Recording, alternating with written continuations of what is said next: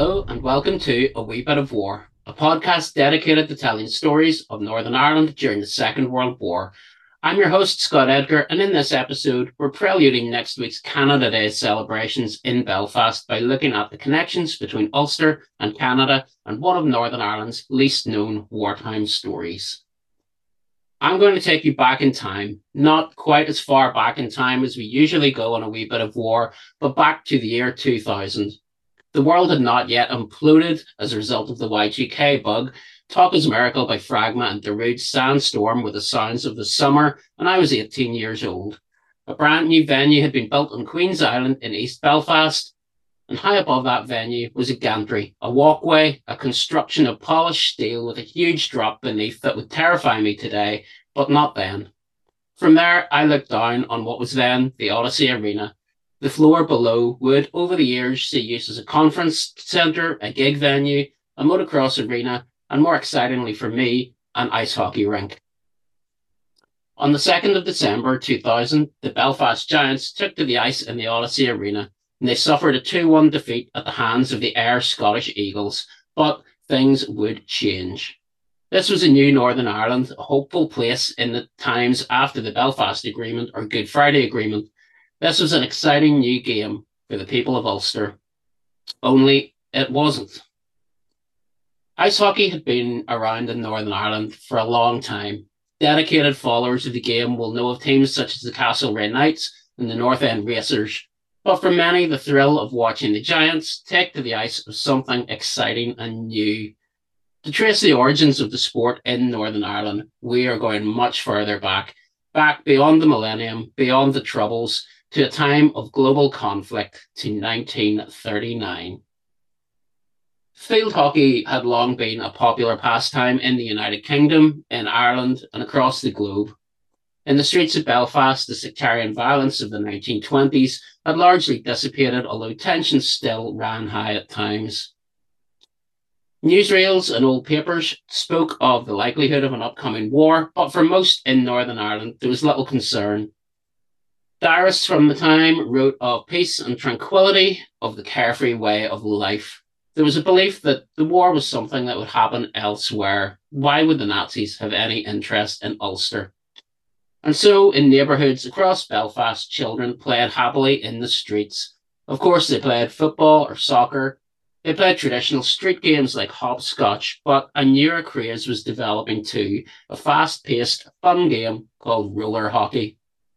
Streets in working-class areas of East Belfast and North Belfast, streets that would in a few years face the devastation of falling Luftwaffe bombs, resounded to shouts and cheers as local children skated and slotted home goals between makeshift posts.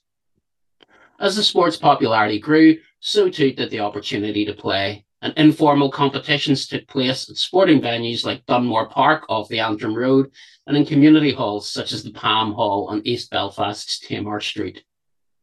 Across the Irish Sea, predominantly in London, ice hockey was fast growing in popularity. Were it to become a sport in Northern Ireland, a dedicated venue would be required.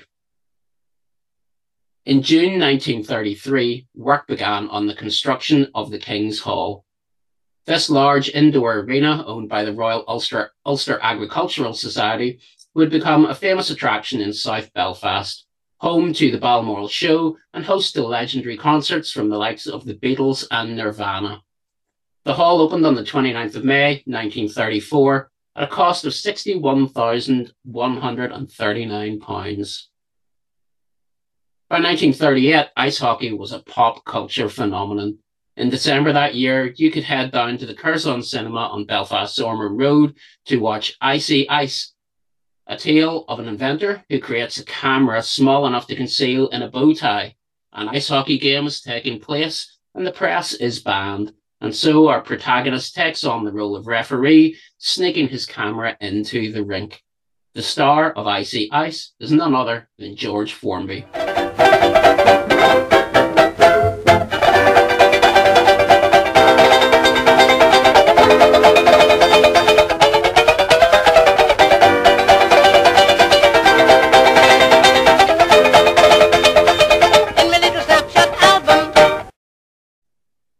Earlier in the year, crowds at the State Cinema in Ballymena had enjoyed Idol of the Crowds, a thrilling love story B-movie set against a hockey rink backdrop starring John Wayne and Sheila Bromley. That's all I can say, fellas. So go out there and do your best. He's just that, boy. There's money in that house. Let's go. Snap into it, squad. There you are, Johnny. There. You will. Give it to him. You can depend on me. You know anything about ice hockey? No. You better learn fast.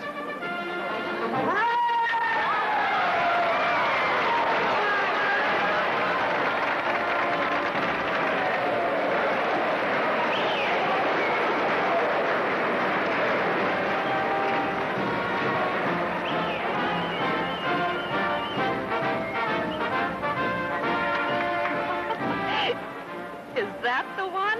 That's the lad. You can handle it? Well, I can have a good time trying. And I can complete my business arrangement? I think so. Atta girl. One day when the smoke and dust clears away, we're going places. Other movies that year included The Game That Kills, a drama of ice hockey, dodgy dealings, and racketeering. Boy, oh boy, is this a hockey game tonight, folks. The Blues are giving the favorite Indians plenty of trouble. The Blues are launching another attack. There they go. Now through the Indians' defense, and it looks like a goal for the Blues. Johnson's about to shoot. He does. Bruce, the Indian goalie, just pulled a beautiful save. Something's wrong with the Indians tonight, folks. They're off their game. They're not playing with that usual punch. They're heavy favorites tonight, but here they are out there struggling to hold their own. Joe Holland, the coach for the Indians, looks funny worried, and he should be. Unless his team snaps up, they'll never get into the playoffs. There they go. The Blues are on another raid. What a break, folks. An Indian just stole the puck. It's number 7, Tommy Ferguson, that flashy left winger. He's the only one on the team that's informed tonight. It's a sure goal. Don't miss. Drake and Adams is coming up fast from both sides. They're going to support Ferguson. Look out. Boy, what a steal.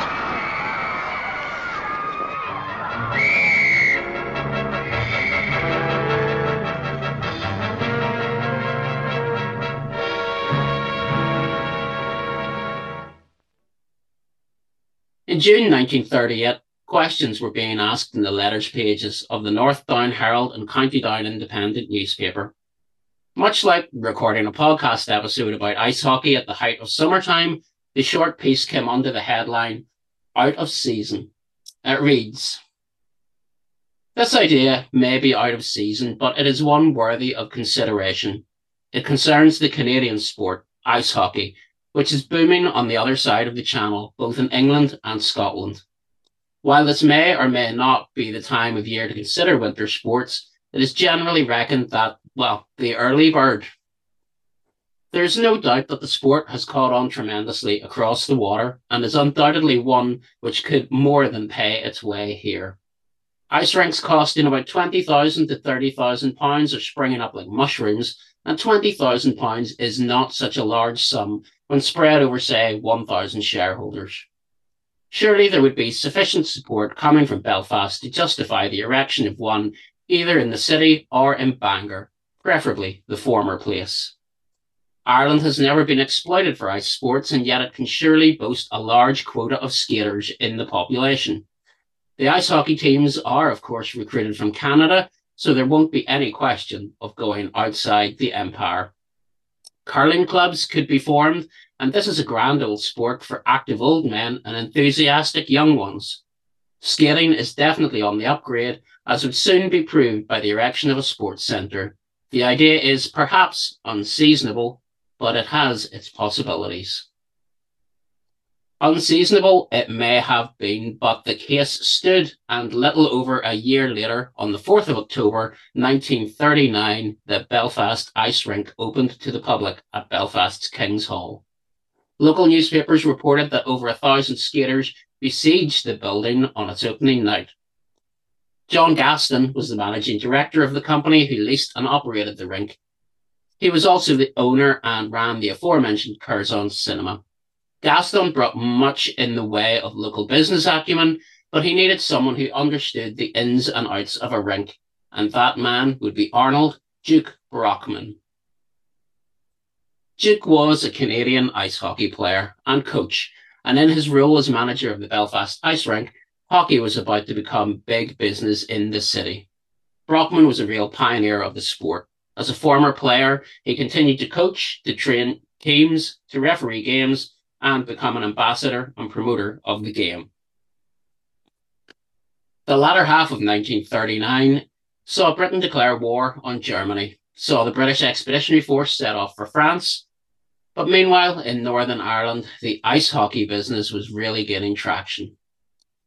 On the 18th of July 1939, the British Ice Hockey Association issued a statement to expand the sport to all regions of the United Kingdom. It read, "As the body internationally recognised and responsible for the control of ice hockey in Great Britain and Northern Ireland, and in view of the recent expansion of the sport, the BIHA have decided that as from August the 1st, 1939, the following provision shall take effect. In accordance with the regulation and statutes of the international controlling body, Ligue Internationale d'Hockey sur Glace, all ice hockey clubs in Great Britain and Northern Ireland must be affiliated direct to the British Ice Hockey Association, and the individual players must hold valid BIHA playing certificate." With rules and regulations in place and Duke Brockman at the helm, Belfast was set. But on the subject of rules, this was a new sport for the people of Northern Ireland. In advance of the first games taking place in Belfast, several newspapers ran articles that described the intricacies of the game. Let's have a look at the rules of the game as laid out by the Belfast Telegraph on the 30th of November, 1939. Many people will be patronising their first ice hockey match to be played in Belfast at the King's Hall, Balmoral, on Saturday next, and will enjoy the game much better if they know something of the rules. It is generally recognised as the fastest and toughest game in the world. Hard knocks are given and taken, and occasionally players have stitches inserted, returning to the ice to continue the game. The rink is divided into 3 zones: neutral, attacking, and defence, and the game lasts for 3 periods of 20 minutes each. The goals are about 10 feet wide and 2 feet deep, and the player in goal is known as the goal minder. 6 players for each team are on the ice at once, and the formation is goal minder, 2 defencemen, and 3 forwards. The teams carry substitutes, usually 3, but they can only replace players when the whistle has blown for a foul or an infringement of the rules. If a foul is serious, a player can be sent to the box for 1 to 5 minutes, according to the seriousness of the offence. And the penalty box is an enclosure at the side of the rink, and an official with a stopwatch times the period of detention. The sticks are somewhat similar to hockey sticks, have longer handles, and the blade is flat and used on both sides. The rubber puck, 4 inches in diameter, can be driven with terrific force. And so, the people of Belfast were ready. Someone at the King's Hall was preparing to holler, "Let's play hockey." On the 2nd of December 1939, the Royal Air Force was preparing to drop its first bomb on German-occupied land in Europe. Across the Atlantic, the Roosevelt administration had imposed a moral embargo on the Soviet Union, encouraging American companies not to sell airplanes, vehicles, or components to Stalin. In Northern Ireland, however, excitement was building for Belfast's first taste of live ice hockey. Exactly 61 years to the day before the Belfast Giants skated out in the Odyssey Arena, 2 London teams, that's London, England, not London, Ontario, took to the ice at the King's Hall. The opening game at 2 p.m. saw a thrilling 8-6 scoreline as the Wembley Colts ran out victorious over rivals the Wembley Terriers. Another newspaper article from Ireland's Saturday Night provided a little more context for new casual fans. "The players look like giants from another age, so well are they padded on shoulders, arms, and legs, for this is a real man's game in which the blows given and taken are of the hardest. The goalkeeper is like a robot, with his huge cricket pads and wicket-keeper's gloves." The second game of the day saw the Wembley Terriers extract revenge with a 7-12 victory. If it was a fast-paced, goal-heavy thriller that Gaston and Brockman wanted to show the excitement of the game to a new audience, then that's exactly what they got. The next series of games was already in the calendar. 2 more English teams would visit on the 16th of December 1939, the Marlboroughs and the Red Wings, both from London's Earl's Court Arena. I don't believe anything in Duke Brockman's plan was accidental, and with the exhibition game drawing to a close, it was time to really garner local interest. It had at times been difficult for new local fans to get behind the visiting English teams. One newspaper reporter quipped that the atmosphere may have come on some had the teams worn blue jerseys and green and white hooped jerseys.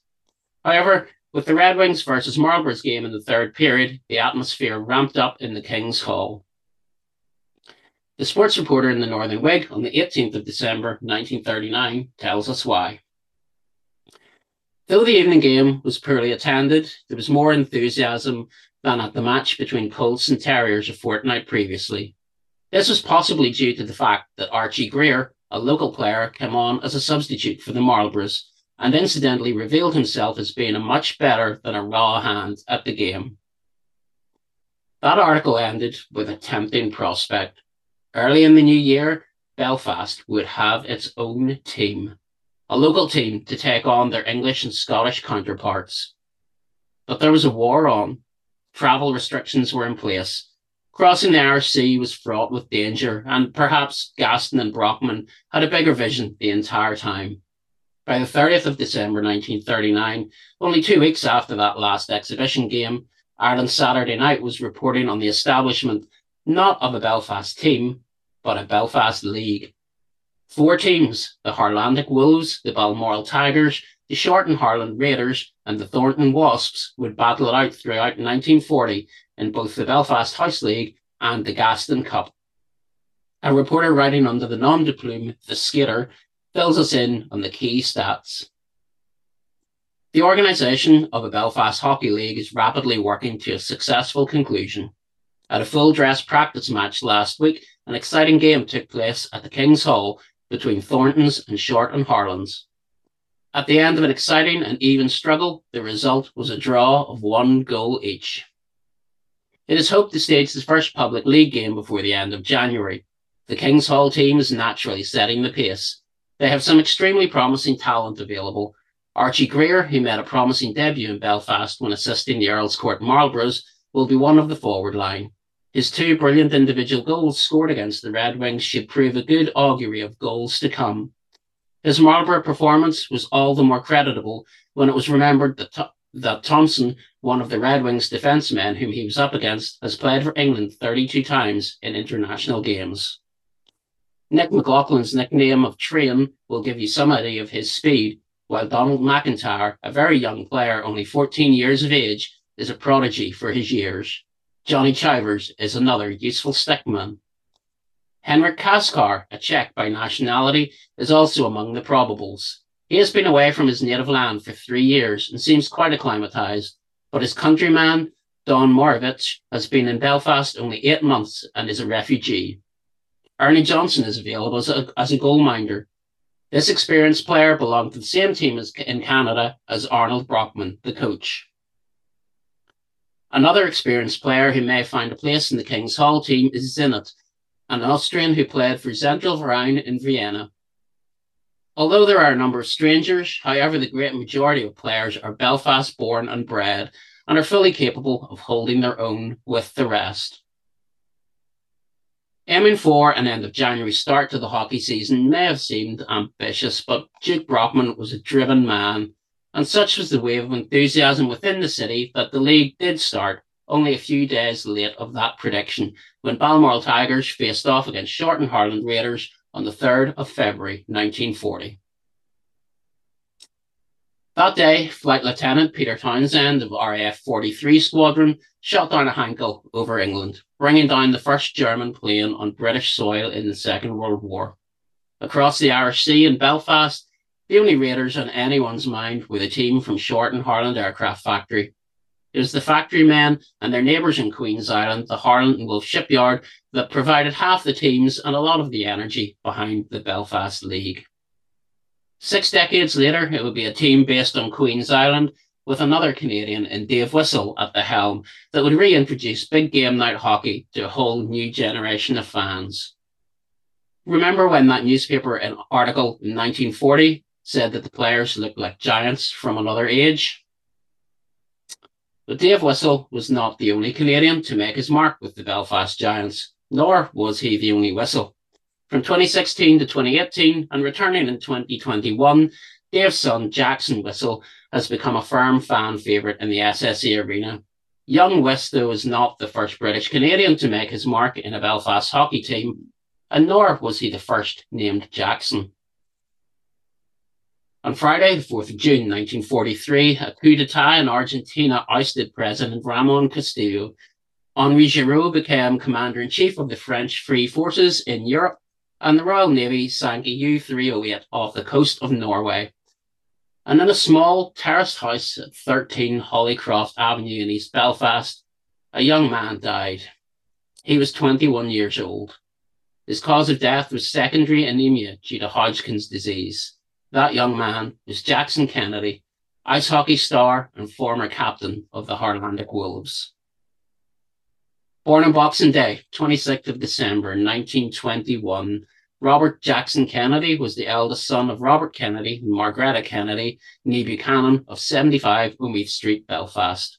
Like many with an Ulster Scots heritage, he was known by his middle name, and as a young man, Jackson and the family emigrated to Canada. On the 30th of May 1930, Jackson's name appears alongside his mother and younger brother Ernest Thompson Kennedy on the passenger list of SS Doric. Travelling on a special emigrant rate, they are third-class passengers departing Belfast and set to arrive in Montreal, Quebec, Canada on the 8th of June 1930. The family had by this time already spent some time in Canada between September 1927 and April 1929. Robert Kennedy was by this time a resident at 363 6th Avenue, Verdun, Montreal. He was an iron turner and had followed his brother Hugh Kennedy to Quebec in 1926. By 1940, however, Jackson, aged 18 years old, had returned to Belfast, where he found employment as a commercial traveller. He also found fame on the ice at the King's Hall, being one of the first players to take to the new rink on its opening. From the first days of the game in Ulster, Jackson Kennedy stood out. He was one of only a handful of players with experience playing in Canada, and it showed. Towards the end of that inaugural season, Jackson Kennedy and another player who learned the game in Canada, Archie Greer, were top goal scorers, having found the net 9 times each. Not to be outdone, Jackson would notch up a further 3 goals in the first match of the Gaston Cup final on the 22nd of May 1940. As captain of the league and cup-winning Harlandic Wolves, he lifted the Gaston Cup from Miss Marjorie Webster on the 29th of May 1940. Following his tragic and untimely death, Jackson Kennedy was buried in Dundonald Cemetery on the outskirts of East Belfast, only a few hundred yards away from the Ice Bowl rink where generations of new, young hockey players have learned the trade over the years. Less is known about Archie Greer, Kennedy's teammate at the Harlandic Wolves. By the midway point of the season, both Greer and Kennedy were tied on 9 goals apiece. Greer's goals, however, came split between 2 teams. He started the season with Balmoral Tigers, the home team of the Belfast Ice Rink, before a shock transfer in April 1940 to the Harlandic Wolves. If you remember, it was Archie Greer who whipped crowds into a frenzy during the Marlboroughs versus Red Wings exhibition. Born on the 8th of October 1920, Archie was the eldest son of Alexander Greer and Anne Jane or Annie Greer, née Adams. On the 21st of May 1921, the 3 members of the Greer family arrived in Canada, bound for the town of Stewartburn in Manitoba. Alexander was a farm labourer and moved around Canada over the next 2 decades. Young Archie had siblings born in Winnipeg, Manitoba, Essex, Ontario, and Windsor, Ontario. And then, in 1939, the world changed. Alexander and Annie Greer, now with 7 children in tow, returned to Belfast, where Alexander joined the Merchant Navy. He served as a greaser on vessels including HMS Carnarvon Castle until his time of death, aged 44 years old, on the 2nd of February 1941. His grave is in Dido Valley Cemetery in Simonstown, South Africa. And this was not the last tragedy to befall the Greer family in 1941. Soon after the family returned to Belfast, Annie gave birth to another daughter, Sylvia June Greer. On the night of 15th to 16th of April 1941, the Luftwaffe attacked Belfast in what became known as the Easter Raid of the Belfast Blitz. Young Sylvia June Greer, Archie's youngest sister, died as a result of the bombing, along with hundreds more residents of the city. By this time, Archie had followed in his father's footsteps, joining the Merchant Navy. The escalation of the Second World War across Europe eventually brought a temporary end to ice hockey in Belfast. In December 1940, the victorious Harlandic Wolves held their annual end-of-year dinner dance in Thompson's restaurant in Belfast. While the mood was celebratory for the most part, there was also a sense of intrepidation. The King's Hall venue had been requisitioned for the war effort. The Air Ministry acquired the site in late 1940, converting the hall into an aircraft factory for use by Short and Harland, who produced fuselages for Sterling bombers there until 1945.